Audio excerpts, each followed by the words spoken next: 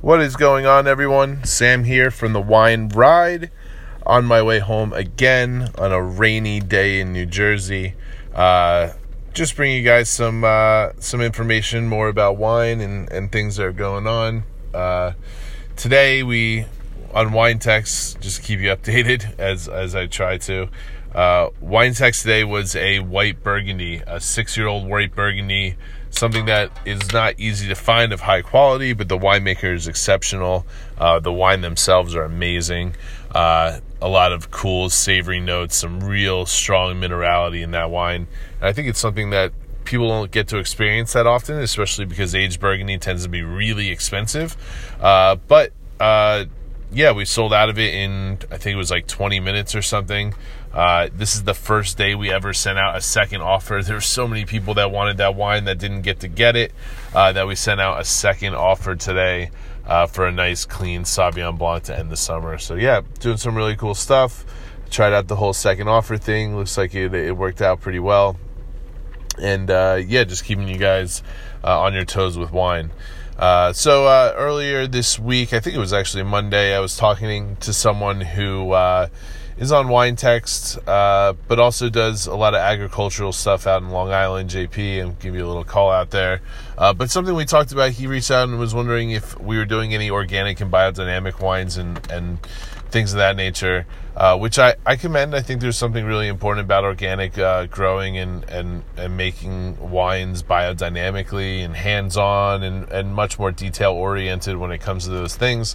But not to call him out, but his reasoning being is that he gets headaches from drinking wine, and organic wine and biodynamic wine have less added sulfites to them. That's the main reason why I wanted to talk about this. For some reason, I've been trying to trace back where this started and where the rumor really began, but it seems like everywhere I find of like the oldest article or the oldest person talking about it, they're making it seem like it's been a thing for a long time.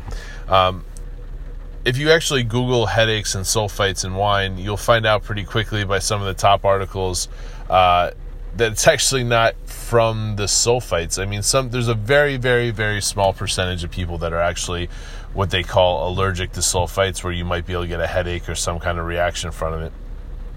But most of the time, the headaches come from a reaction of the histamines and some of the chemical compounds within the grapes themselves. Other times, I've read articles where they've traced it back to maybe a large winery that's a mass production winery that uses other kind of methods to influence how the wine tastes, to get a reaction out of that as well.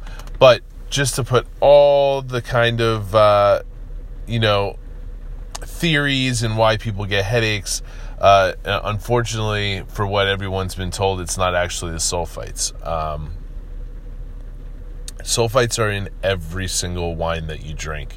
To call a wine sulfite free is nearly impossible. While I think some people read no sulfites added, and more or less, these companies that are making the wines are putting on their bottle on a marketing scheme of you thinking that you're going to get less headaches with less sulfites, and that to me is taking away from the whole purpose.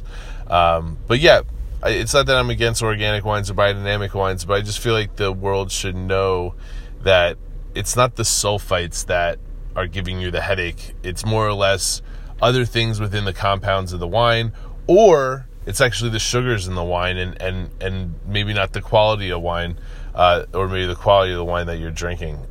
So yeah, just a little insight, quick, short, little podcast for the ride home. I hope you guys have a good night. Hopefully this weather clears up a little bit. I have some outdoor plans this weekend. But yeah, I hope to hear from you soon. Again, follow me on Instagram, SamAman, Twitter, SamAman. Ask me questions.